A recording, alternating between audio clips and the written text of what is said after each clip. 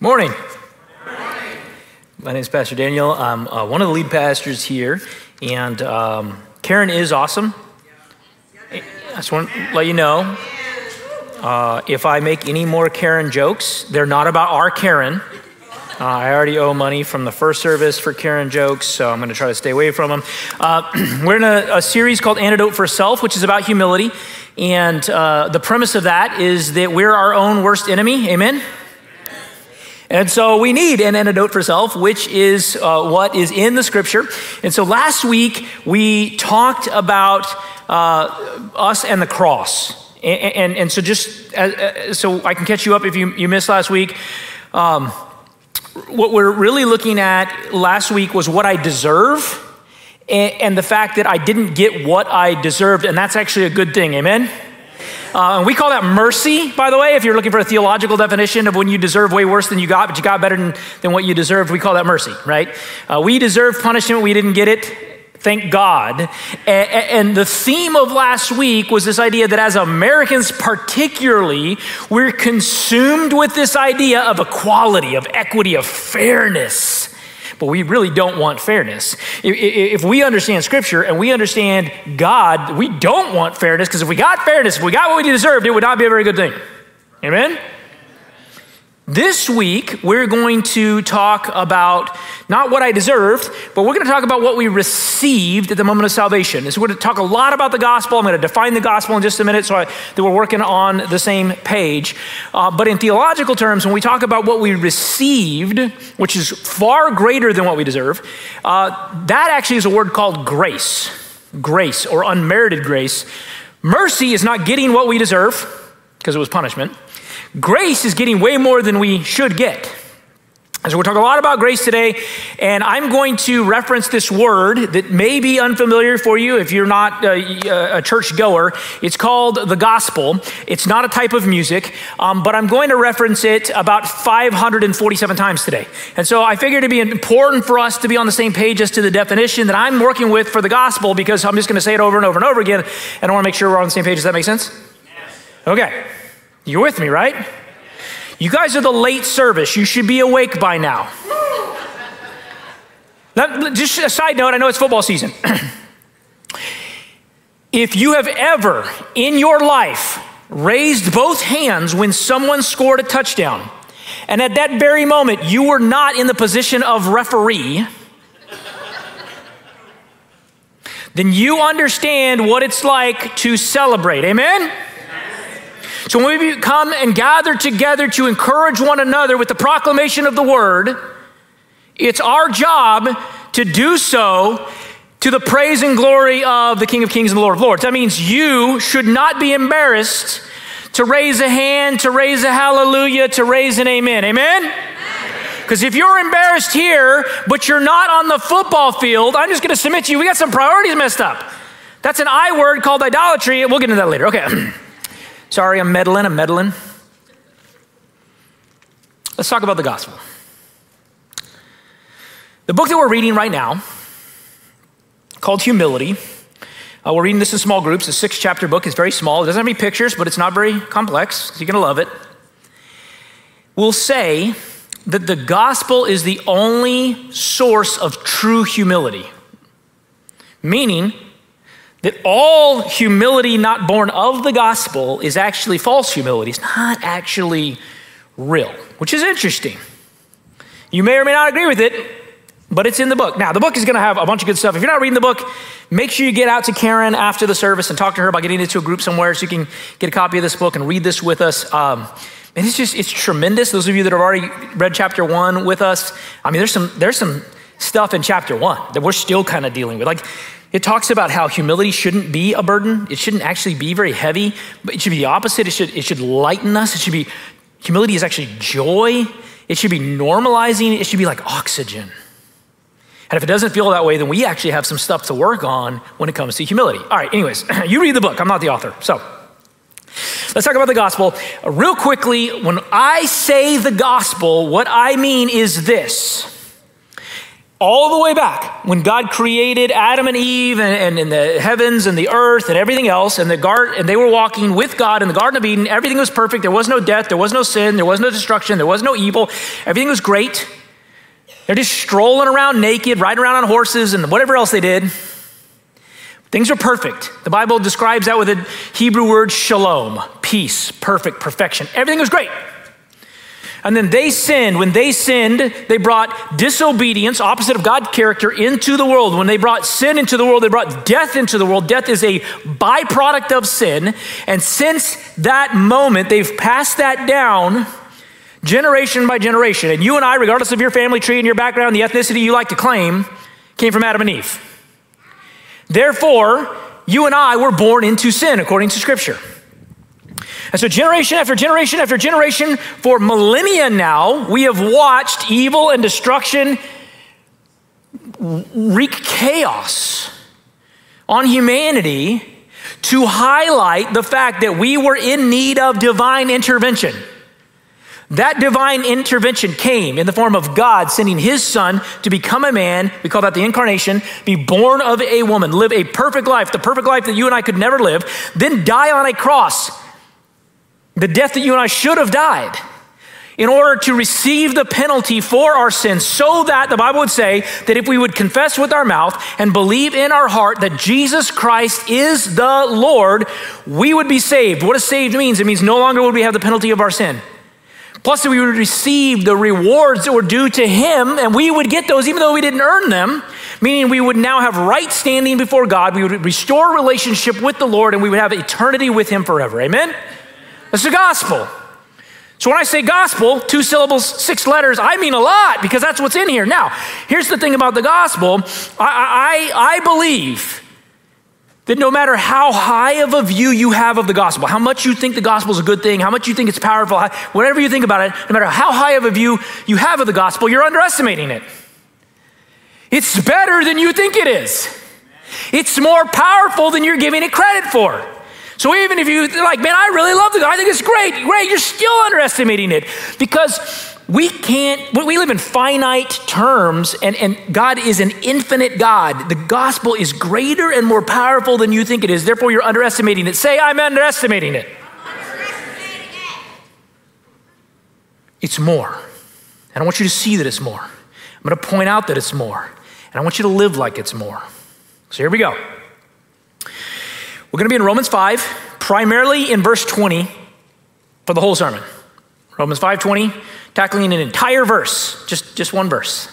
Now, for the last 3 chapters, from Romans 3, 4, 5, roughly, Paul has been making this really long and complex argument, primarily to people that are kind of stuck on the Mosaic law, stuck on the 10 Commandments and the Hebrew law, and he's been making a long argument essentially to say that the law can't save you, that following the 10 Commandments can't save you. And he's going to summarize this long argument right here at the end of Romans 5 with this verse. Now the law came, this is Romans 5:20, now the law came to increase the trespass. You could also read that as the law came, so the 10 Commandments came to increase sin. If that sounds weird, good, you're paying attention, because it is weird. The law came to increase sin. That makes no sense. Wait, God's perfect law came to increase sin. All right. But, thankfully there's a but where sin increased, grace abounded all the more. Grace abounded all the more. Now, why in the world would we say, why would Paul say that God's holy, perfect law came to increase sin? Well, let's think about this. Go back to the Garden of Eden. What was that original sin? Somebody. They ate from a tree they weren't supposed to eat from. You guys do remember this, right? Somebody has seen this on a felt board at some point in their life? Okay. All right. If it's not on a felt board, I don't know if I can trust it. Okay.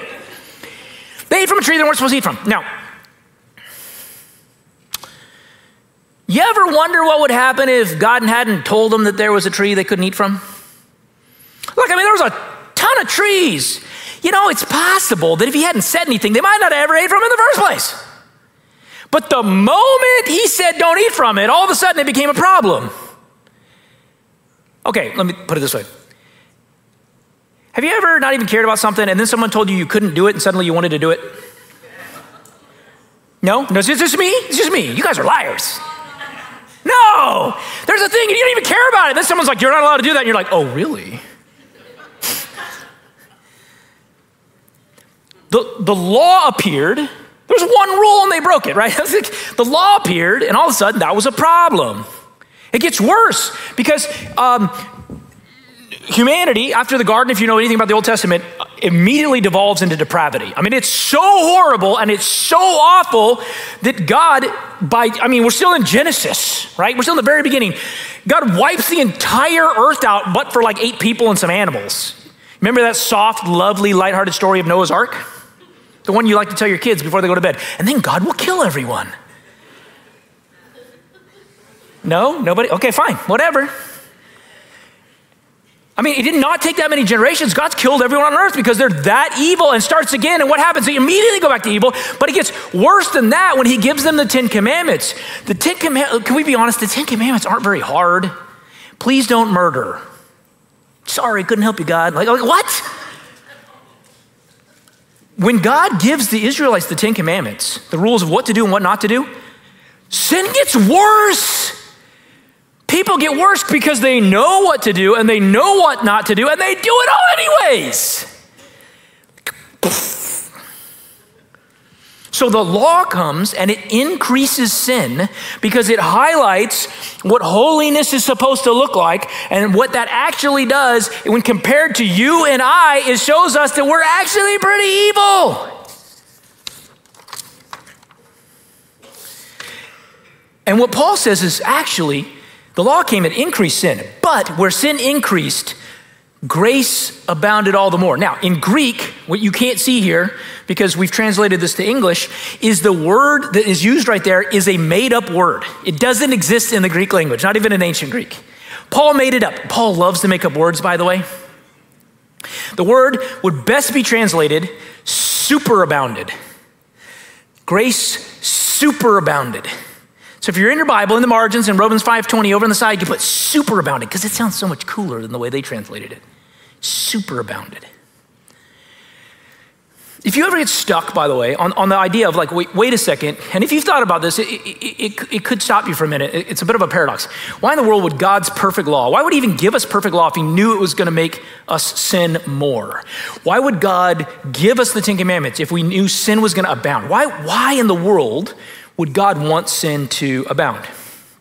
Let me give you maybe the best imperfect analogy I can give you for that. And maybe it'll make sense. There's an urban legend, and it's not actually been proven, that Kobe Bryant, when he was in high school at Lower Merion High, used to purposefully not shoot for the first 2 or 3 quarters of the game so that his team would fall behind and be losing so that he could come back and score 40 in the 4th quarter and be the hero.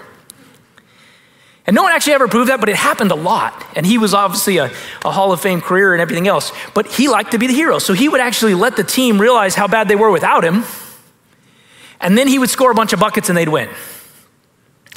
And in some sense, that's a little bit of the history of what God has done in the Old Testament, is he allowed thousands of years for us to realize that no matter what culture, what civilization, whether they had kings or rulers or judges, whether it was in Asia, whether it was in the Middle East, whether it was the Roman Empire, didn't matter the civilization, didn't matter the technological advancements, didn't matter the culture, the government style, we were hopeless. You could try all these different things and none of them worked for thousands of years, so that no one ever in the history of humanity could go, we probably would have figured it out given enough time. No, didn't matter what happened. Horrible. We needed his intervention. I want to talk about in this sermon today how the gospel is deeper and greater and more powerful than you and I believe as an ongoing change agent, meaning as a thing that was not a one-time event that happened at the point that Jesus saved you, but it's the thing that we wake up to every single day and continues to change us, can change others, and change the world. And my best example of that, and again, we've put some distortions to this in American Christianity where we act like it's a one-time event. But let me tell you, it's not a one-time event. Not only because the Bible says it's not, but even just logically, if you think about this, if when God saved me, he pulled me out of the mud. He pulled me out of my filth, out of the pigsty of my sin and my depravity, and he cleaned me and cleansed me with the word, and he put his spirit in me, and he clothed me in his righteousness and all of the royal garb and the white linens and all of just the glory of his righteousness, which he says that he does. And he put the ring on my finger, and he sealed me for the day of redemption, and he called me his son, and now I'm the son of a king. If he did all those things and said, all right, man, you look great, don't get it dirty, and he left, I wouldn't have made it through the day. I'd have been like, oh, I was eating a burrito and I already spilled on it, and they don't have those cool pins. Like, I'm in trouble. He didn't just save me and then go, now do your best to live morally and you'll be okay as long as you live good. And like, I'm in trouble. I would not have made it 24 hours without sinning, again, probably a lot. And if you believe you would have, I have news for you. You either. So the gospel's not a one-time event. He didn't just save me that one time and then say, do your best effort.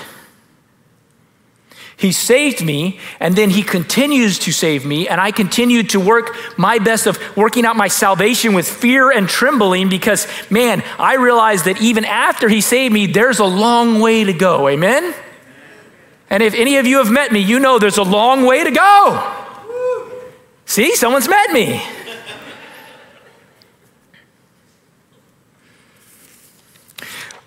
First point of 3, the power of the gospel to change me. The power of the gospel to change me. Now, the law came in to increase the trespass, but where sin increased, grace abounded all the more. The power of the gospel to change me starts by allowing me to clearly see myself without all the distortion, clearly see who I am, how depraved I am, how hopeless I am, how useless I am, how sinful I am, and not be overwhelmed with grief. Because if humility is about right perspective, about clearly being able to see who I am and who God is, then a clear view of me is actually pretty terrifying.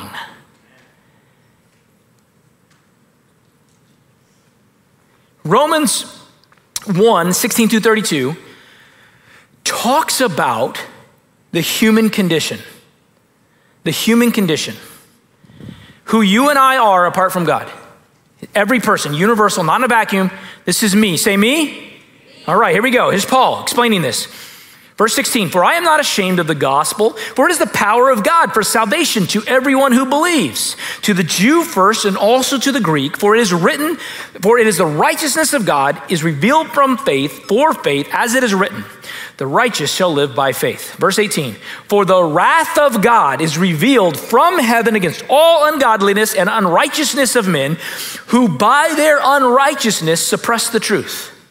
For what can be known about God is plain to them, because God has shown it to them. For his invisible attributes, namely his eternal power and divine nature, have been clearly perceived ever since the creation of the world in the things that have been made.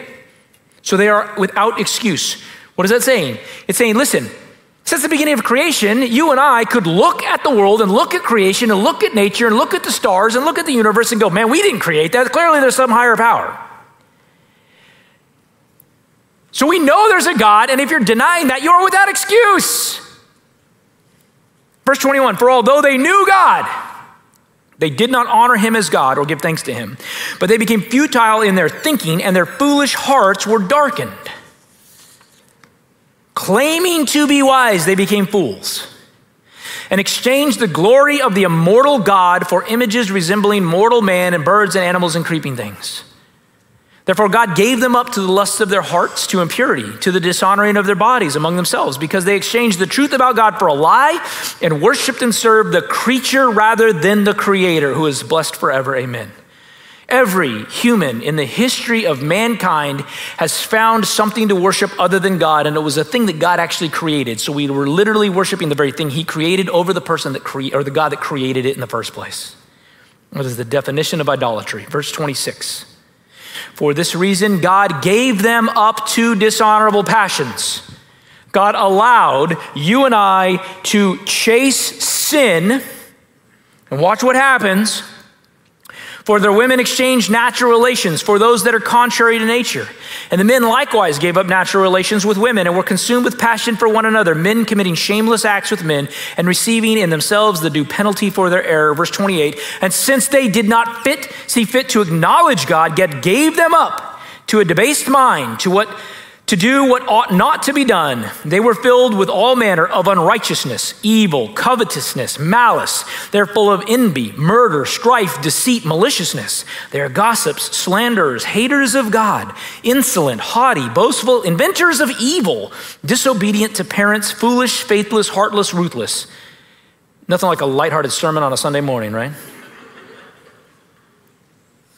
Though they knew God's righteous decree, though we knew the law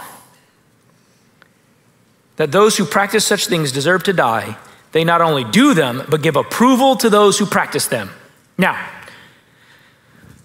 the power of the gospel, first and foremost, is it gives me the ability to see that this is me, not someone else.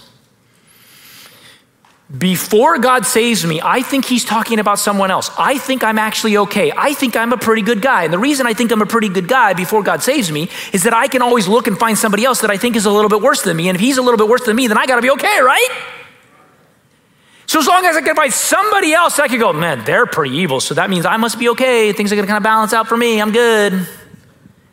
It's when God saves you that you begin to get an undistorted view, an unfiltered view of your heart and how depraved you are. And it's at that point I begin to accept that this is talking about me. And listen, this is a challenge. This is one of the signs that you're not saved is you don't think that's you.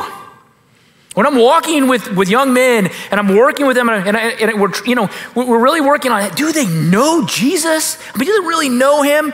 This is kind of one of the signs that they don't. When I'm dealing with people that don't think this is them, like, I'm kind of okay. I'm like, oh boy, oh man, you're spiritually dead still. You don't see it. But once I accept it, once I see it, once God has enabled me to see it, he's raised me up out of the grave. Here's the problem. If you get a clear glimpse of this, it is crippling on its own. Like it is so shameful to realize who I am at my core, because I'm the murderer. That's what this is saying. I'm the child molester. I'm the cheater. I'm the tyrant. I'm the addict. I'm the adulterer. I'm the liar. It's me. And that's crushing in its shame. Because left there, without anything else, I'm worthless. I deserve hell and I should go there now. There's no hope. This is the tension that if humility is right perspective and I should get the right perspective, then it's depressing. All of my deepest, darkest concerns about my own inadequacies are actually true. All of those secret concerns that I'm worthless and I'm hopeless and I'm unlovable are true. That's despair. Why go on? This is the power of the gospel, because the gospel says where sin increased, grace superabounds. So the better view I get of myself, the better I can appreciate how good God is to love me in this state. So what starts with a better view of myself, which would be terrible on its own, leads to an even better perspective of God. It begins to change my perspective of who God is. Second point is this: it shifts my view of God from authoritarian to loving and tender. So we've all met somebody, and maybe we've done this ourselves, who says, man, I don't really like the Old Testament God because he seemed a lot about like justice and killing people. I really like the New Testament God who's loving. Like I like to imagine my Jesus is kind of like a hippie with a guitar who just walks around singing Kumbaya and everything's cool, que sera, sera. Nobody's ever met that person? Man, y'all. The problem is that the Old Testament God is the New Testament God. There's no difference between God in the Old Testament and the New Testament. Well, why did God seem so harsh in the Old Testament and so loving in the New Testament? Because now there was a way to save us. When my perspective begins to change about God from authoritarian, like he's just this sort of mean God that wants to penalize me and that demands obedience, to loving, it is a sign that the gospel is doing work in me because I see that I actually deserve hell and I see that I'm receiving something different, and that changes my perspective of who God is. And that is critical to love God. But where sin increased, grace superabounded. As I get a picture of my sin, I get a picture of God that is so much greater than I thought it was. And you begin to ask this question, and there's so many ways to ask this question. How could God love me? As in, like, how could God love me? How could God love me? How could God, of perfect justice, of holy character, love me? How could God just love me? How could God love me, of all people? The gospel is like this jewel that has been cut in such a way that every time you turn it and look at it from a different angle, it's more and more captivating and beautiful. Let me see if I can explain how this perspective of you leads to this perspective change to God. We talk about God a lot in terms of his attributes, in terms that we actually can't comprehend. So we talk about God's love being an infinite love. His power being an infinite power, except, I don't know, my 10-year-old son, he's a wanderer. Do you know anyone that's a wanderer? They just are randomly thinking about the weirdest of things, and they'll talk about them, and you're just like, where are you from? Are you an alien? Like, my son will come up to me just out of nowhere and be like, Dad, do you think the dinosaurs had feelings? I'm like, what? Have you ever tried to wrap your head around infinity? I mean, do you want a headache? Let me ask you this, okay? If I wanted to know how fast God was, who by the way is infinity fast, how much of a head start would God need to give me in a foot race to see exactly how fast he was? Let me ask it in a different way. Maybe this will make more sense. If God is infinity good, exactly how bad would things have to get so that I could realize how good he was? Do you see it? Because it's what he did. In order to realize how good he was, which is infinite, there's no limit to it. We'll never get there. He allowed us to get worse and things to get worse and things to get worse and things to get worse so that when we saw him, we could realize that the limit of his goodness has no limit. Do you see it?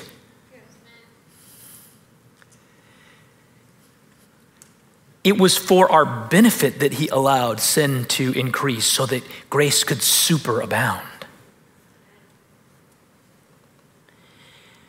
So he gives me a view of myself without it crippling me, and it changes my perspective of who he is. He goes from being authoritarian in my mind to being loving and tender because I realize how much he would have had to love me to do this. And the third thing is that what that does is it empowers, it fuels my pursuit of him. So we know that as God saves us, our job as we're left here on earth is to pursue a relationship with him. Or what he would say in Luke 9:3 is, if anyone would come after me, let him deny himself and pick up his cross daily and come after me.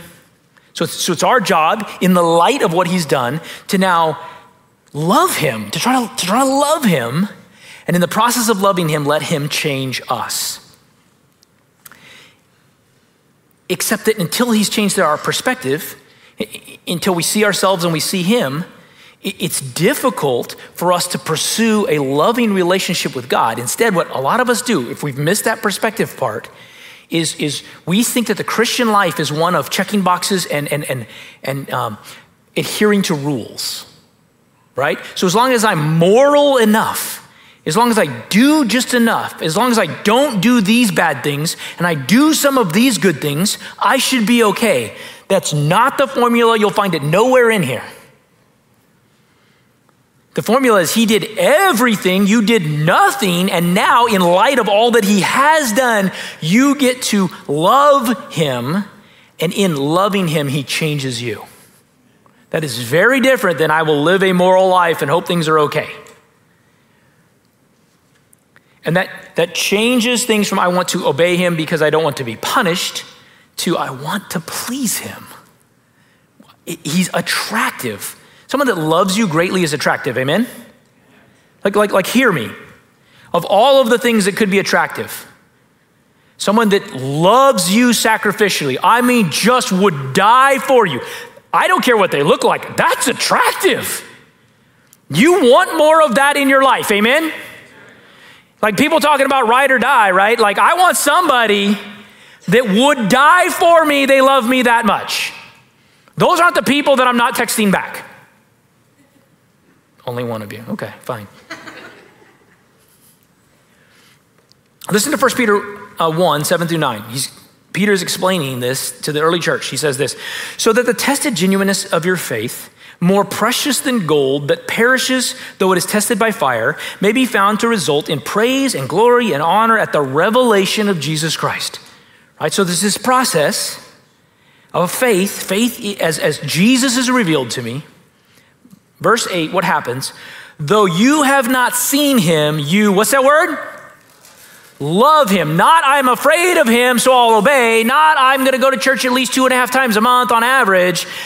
Love him. How do you fall in love with Jesus? Though you do not now see him, you believe in him and rejoice with joy that is inexpressible and filled with glory, obtaining the outcome of your faith, the salvation of your soul. So what Jesus does as he saves us is he gives us a glimpse of who we are, and it changes our perspective of who he is, so that he's not an authoritarian God that I'm afraid of it. We realize the goodness of God to save someone like me, and it makes me fall in love with him.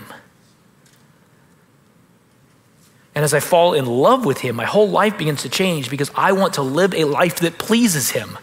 It's not about following rules. It's not about checking boxes. It's not about, I hope that's good enough for you, Lord. It's about, I want to please you. Listen. If you think this is a foreign concept, there was a point for most of you where you really wanted to please someone of the opposite sex. We called it dating. And there weren't rules to follow. You just wanted that person to be pleased, amen? And I mean, you put some energy into it, amen? Like you investigated what would please that person. And I mean, you were working at it, and you would, whether it was gifts or things to honor them, or a date night, or you dressed a certain way, or you finally shaved and brushed your teeth. I don't know what it was, but you did something in hopes that they would be pleased because you're falling in love with them. That's what this is describing. It shouldn't be a foreign concept. And so if you're not looking at your life with the Lord like this, then you're looking at it not the way the Bible is describing it, because the Bible describes it this way. Let me help with this. There's a famous Scottish preacher named Thomas Chalmers, born in 1780. His most famous sermon is called The Expulsive Power of a New Affection. And his point was, you can't, through trying really hard or self-discipline, get rid of sin. Impossible. In fact, he said, you can't even get rid of your own idolatry by trying really hard, no matter what you do. You will always idolize something. Now listen to what he says. This is in his sermon. Seldom do any of our habits or flaws disappear by a process of extinction through reasoning or by mere force of mental determination. So you can't, you're gonna try really hard, not sin today. Reason and willpower are not enough. But what cannot be destroyed may be dispossessed. So how do I root out this idolatry in my heart? The only way to dispossess the heart of an old affection is by the expulsive power of a new one. A young man, for example, may cease to idolize pleasure, but it is only because the idol of wealth has now become stronger and gotten the ascendancy and is enabling him to discipline himself for prosperous business. So he traded one idol for another. Even the love of money ceases to have the mastery over the heart if it's drawn into another world of ideology and politics. and he is now lorded over by the love of power. He's traded one idol for another. But there is not one of these identity transformations in which the heart is left without an object. Its desire for one particular object may be conquered, but its desire for having one object of absolute love is inconquerable. Your heart was created to have an idol, something to worship that sits on the throne of your heart. Every one of you has a king sitting on the throne of your heart. Say amen. Amen. The question is not if you have something there. The question is who sits on it. 1780. I mean, this is what we've known this for a long, long time. It is only when admitted into the number of God's children through the faith that is in Christ Jesus that the spirit of adoption is poured out upon us. It is then that the heart, brought under the mastery of one great and predominant affection, is delivered from the tyranny of its former desires in the only way that deliverance is possible. So it isn't enough to hold out a mirror of its imperfections to your soul.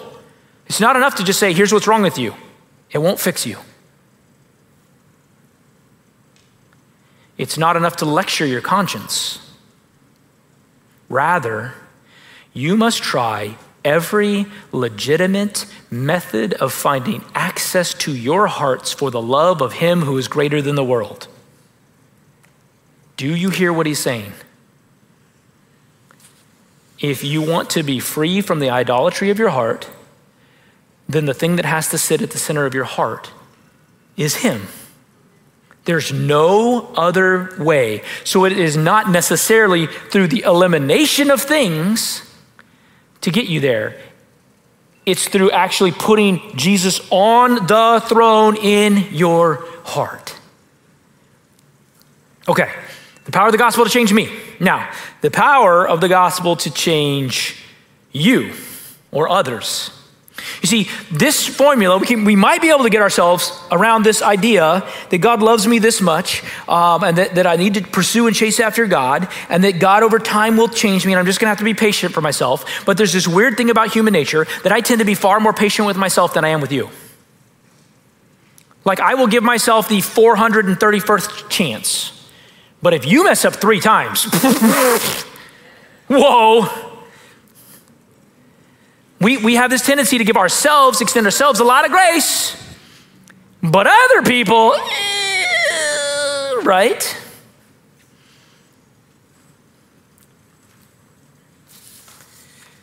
The old saying was, grace for me, but not for thee.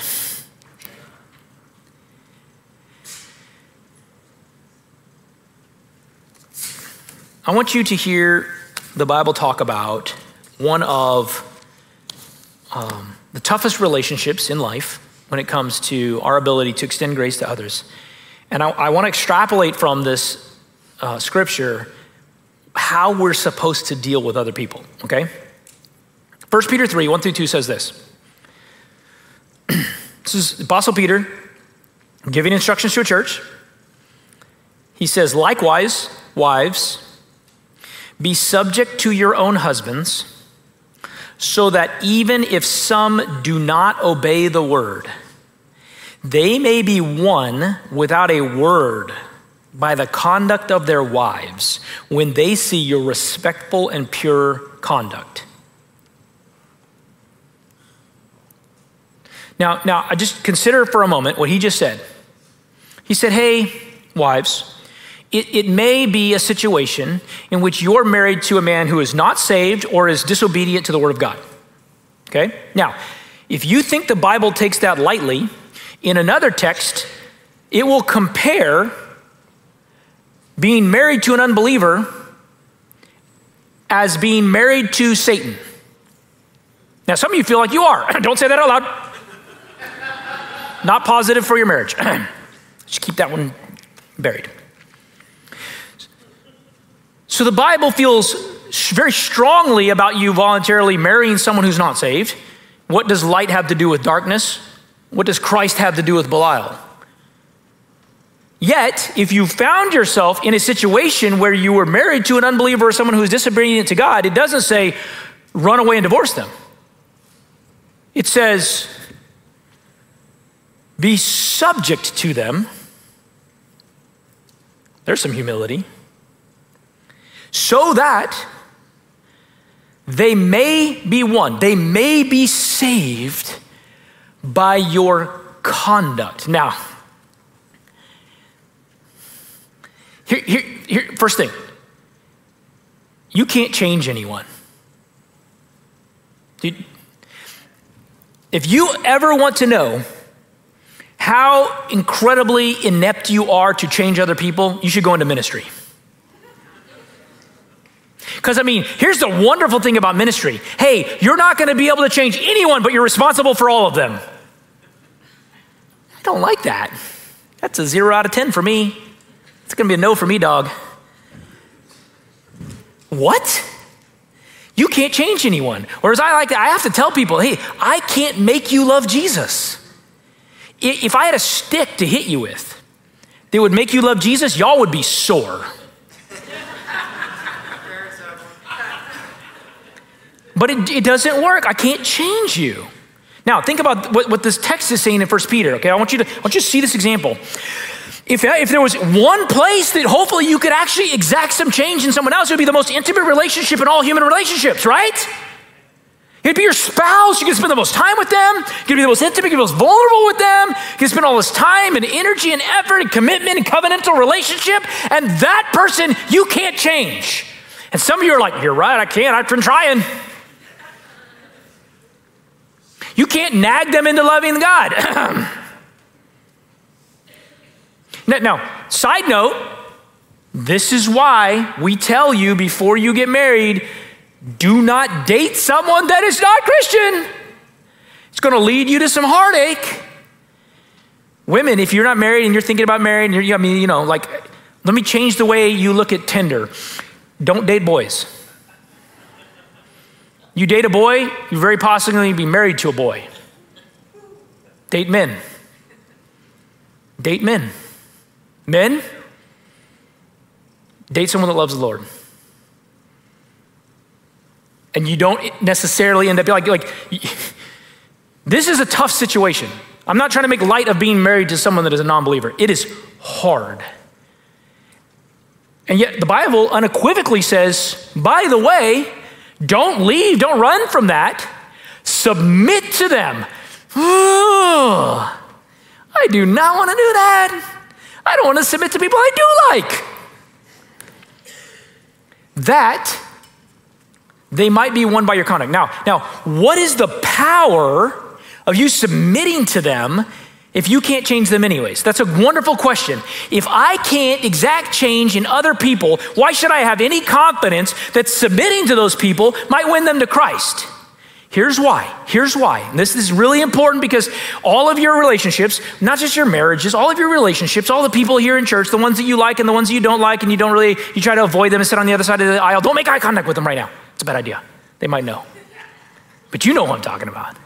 All of those relationships, the coworker that really bugs you, all of your human relationships are going to be impacted by this truth, and that's this.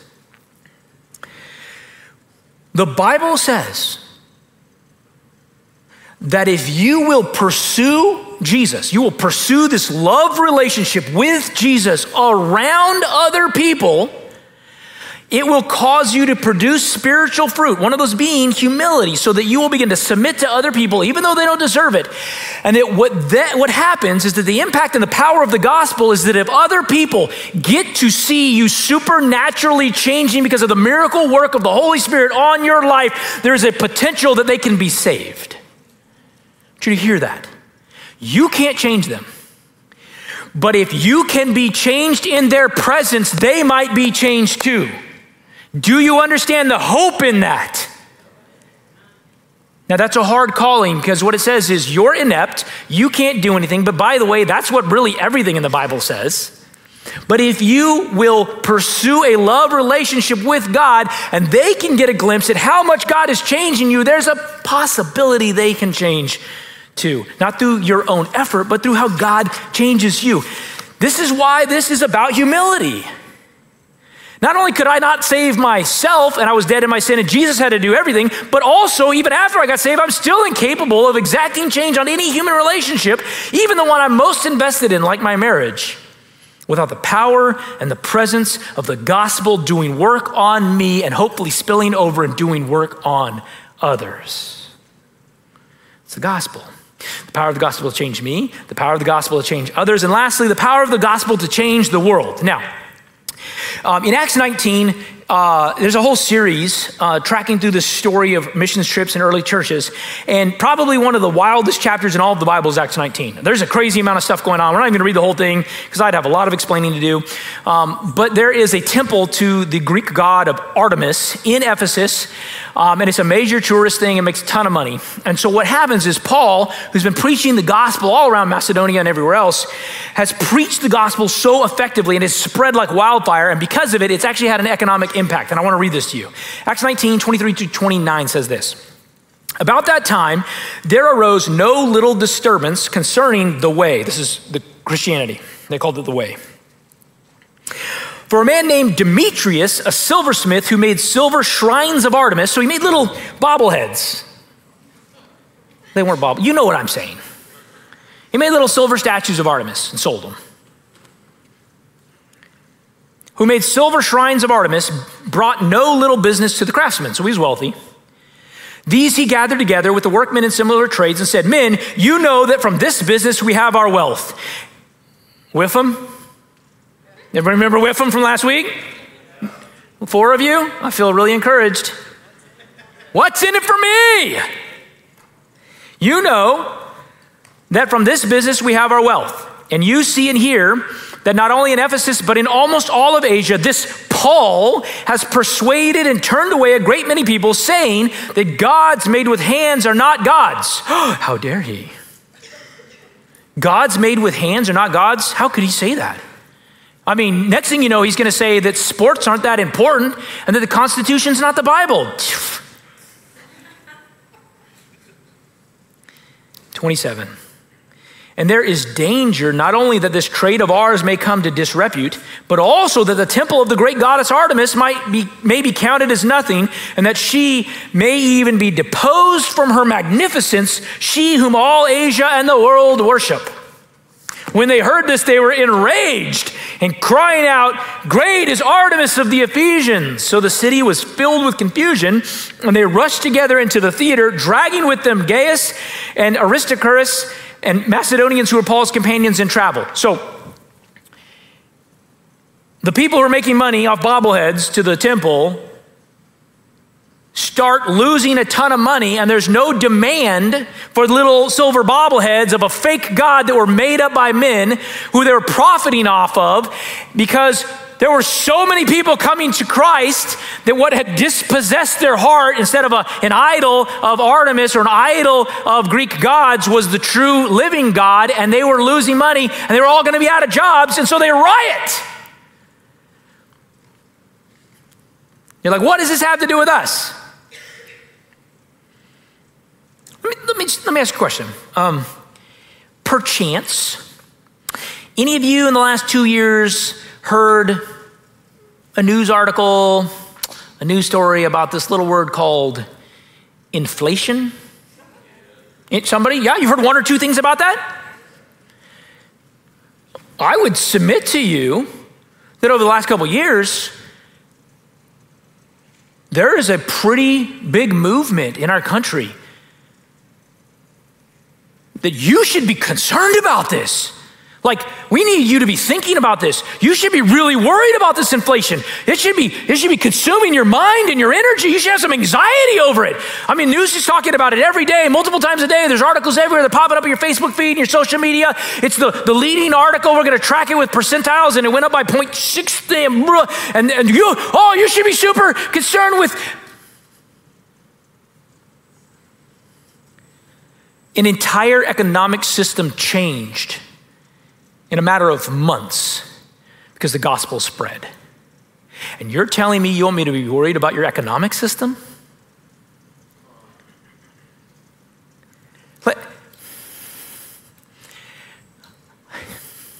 If I have faith that the gospel can change me, then I also have faith that the gospel can change you. And if I have faith that the gospel can change you and I, then I have faith that the gospel can change anything that I see locally, nationally, and globally. That means my hope and my confidence and my energy and my attention, I'm not sitting around worried about who's gonna be the next president or who's gonna be the next senator, what law is gonna be passed or not passed, what program works or doesn't work. I'm actually worried about loving God more and you loving God more, and that's spilling over into every corner and avenue and dirty little area of this town. Because I dream of the day when you drive up Manor, up meaning south, which is what we say when we're in Bakersfield, I don't know why. When I drive up Manor and it turns into Union and there's no one left standing on those corners in the middle of the night because there's no demand left for prostitution. When porn sites have to shut down because no one wants to traffic them anymore, even if no one's looking. When sex trafficking is not a thing because there's no demand for it. You see, what I don't need is another program. What I do need is a change of heart.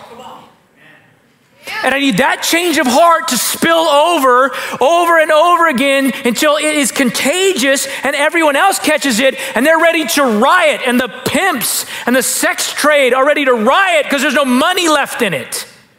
Yeah, drag us into the street if that's a problem, because that's a good problem. The dream of the church is not to enact another social program or another system of government or another politician. It's that the revival would break out, that you and I would see God in his greatness and in his glory as someone that's so attractive, and then that we would chase after him and we would stop being distracted by other things, and that would begin to spill over to such an extent that no one is free from the impact of the gospel. That we would feel about the gospel like we would feel about our football games. That it would fire us up that much. And that, you know what I don't lose any sleep over? And I'm not exaggerating. The economy. Why? Why? Do you think that fell out of God's control? The gospel is so much more powerful than you think it is. That it could change economic systems. That it could end the types of things that we can't. Can we be honest? We lost the drug on wars. The war on drugs. You know, we lost it. Can we just announce that we lost that war? Do you remember the 90s, right? We had a war on drugs, and we had commercials. There was a frying pan with eggs. You guys remember these? This is your brain on drugs. You guys remember this, right? Where did you learn this? I learned it from watching you. The war on drugs. We spent all this money. We lost. You know why? We tried to legislate it. We thought it was a program that could fix this. It's not a program. It's a heart problem. We thought we could limit the idolatry in our heart. You can't limit the idolatry in the heart. It has to be dispossessed. The answer to all of these things is still the same. It's the gospel. It's the gospel. It's the gospel in me, and it's the gospel in you, and it's the power of the gospel as that begins to happen to the edges of the earth. So it's the power of gospel to change me, it's the power of the gospel to change you, and it's the power of the gospel to change the world. There's a thread of humility through this whole thing, that we must acknowledge that we are incapable of doing any of these things on our own. It's a perspective change that's both very personal, because it's a perspective change for me and about myself. But it's also a perspective change to the broadest of levels, the global levels. Now, practically, a lot of this is about perspective. Practically, how do you take this and do something with it? I want to explain this idea of dependence, okay? So what attempting to get a right view of you and a right view of God and loving him looks like is dependence. And I'll explain how dependence works in that I can't explain how dependence works. That's not going to be helpful because it's so unique to you in your life. I'm just going to give you an example from my life this week. And I'm gonna ask you actually spend a little bit of time thinking about yourself, okay? You need some background. I never wanted to be a pastor. That didn't work out. My dad was a pastor. Both of my grandfathers were pastors. So I was pretty certain was not gonna be a pastor. I did everything possible to not be a pastor. I was like Jonah when he went the opposite way and he just got swallowed by a whale anyways. And so I came to faith and I began to serve in ministry, and I was like, I'll serve in ministry, but it's not, as long as I'm not a pastor. And then somehow I got like sneakily ninja ordained and I didn't even know about it.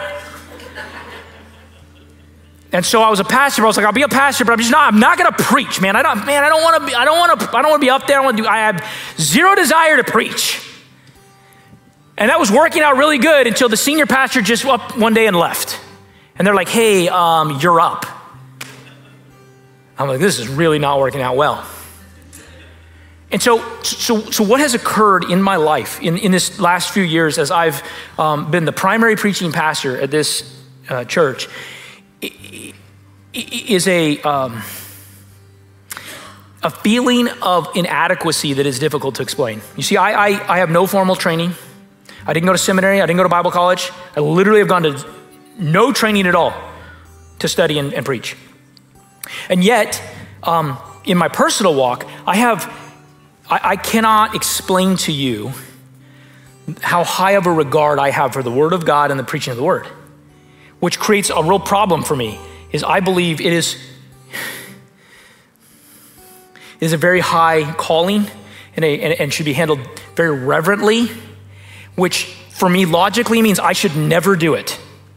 Like I'm the last person to pick to do this. And yet God was very clear with me that I would do it. And so each week, almost fearfully, I study and I read and I study and I hope, and these are my prayers every week, I hope that God will remove any element of Daniel when I come up here and you will get to hear from God. And it is a humbling, terrifying experience. Because every week I feel like I'm very inadequate and I should not be doing this, except I know God wants me to do it. So it's not really that I shouldn't be doing it, but I don't want to do it. And I feel like I'm walking a tightrope that I could mess up at any point. Like if you hear from Daniel, we're in trouble. But I got to be up here for, let's be honest, 55 minutes probably. And so it births a dependence on God. I'm searching the scripture and I'm talking to God and I'm like, oh, this is so easily gonna go wrong.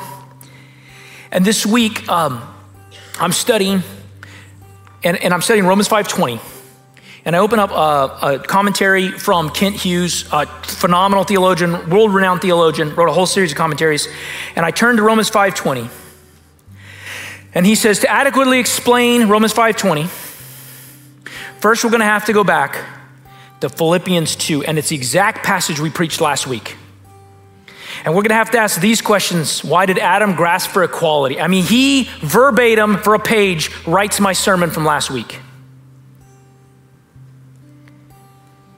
I didn't read any of this when we planned this sermon series. I didn't know any of this. I was that ignorant. We just prayed and we talked and we wrote it down.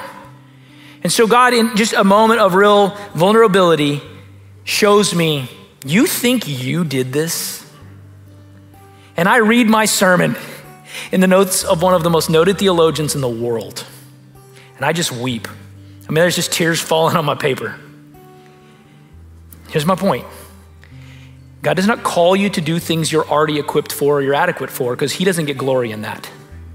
Your life is not one that is risk-free. Our goal is not to arrive at death safely. It is to take giant risks of obedience where God calls you into spaces where you're certain you're not adequate, so that the only way that the success of that scenario can be explained is by the miraculous, powerful work of God. That is the Christian life. One of dependence that feels unsettling, that at times feels horrible, that you're like, man, it's all gonna go wrong. And God's like, yes, we're in the perfect spot. That's the power of the gospel. Now, as we close, I want you to close your eyes for just a second. And I just want you to ask this of yourself. What is the situation, the relationship, the thing in your life that God has been asking you to give over to him? And you keep trying to do it of your own power, your own ability, your own adequacy. And God's like, I want to do this. And you won't get out of the way. And then secondly, for those of you, as you kind of think about that area of your life, the Christian life is not one of more rule following. It's one where you're being intentional about putting energy into growing with the Lord. We put that energy into loving the Lord. Where in your life have you not intentionally pressed into growth with Him? Whether that's joining a small group, whether that's your reading plan, whether that's giving something up, whether I don't know what it is, because I'm telling you it's different for all of us because God speaks to us individually, and I can't tell you what it is for you. Here's what I can tell you. I can tell you right now that He's doing work in your life, that He's calling you to love Him more and to see Him more clearly and to see yourself more clearly and to live a life that actually is going to feel incredibly risky and you'll never go back. It is the most addictive thing that you can ever be hooked on. It's called the Holy Spirit. It's amazing. So today, as we sing this song together, I want you to consider how God is leading and prompting you to give things up and to put your hands around things that pursue Him more diligently. Our elders and our prayer team are going to be up here to pray for you, to love on you, to talk to you, whatever you need. This altar is open. If you want to come up and just pray and talk to God, you may do so. I'm going to close us with this old hymn about how God is more. Have you on the Lord believed? Still there is more to follow. Of His grace have you received? Still there is more to follow. Oh, the grace the Father shows. Still there's more to follow. Freely His grace bestows. Still there's more to follow. More and more and more and more, always more to follow. Oh, His matchless, boundless love. Still there's more to follow. If we will wrap our minds around God's grace superabounding, read verse 21 of the same thing that we've been reading. Now the law came in to increase the trespass, where death increased, grace abounded all the more. 21, so that as sin reigned in death, grace also might reign through righteousness, leading to eternal life through Christ Jesus our Lord. Please stand. We're going to sing this song, and we'll be up here to pray for you. We love you. In Jesus' name.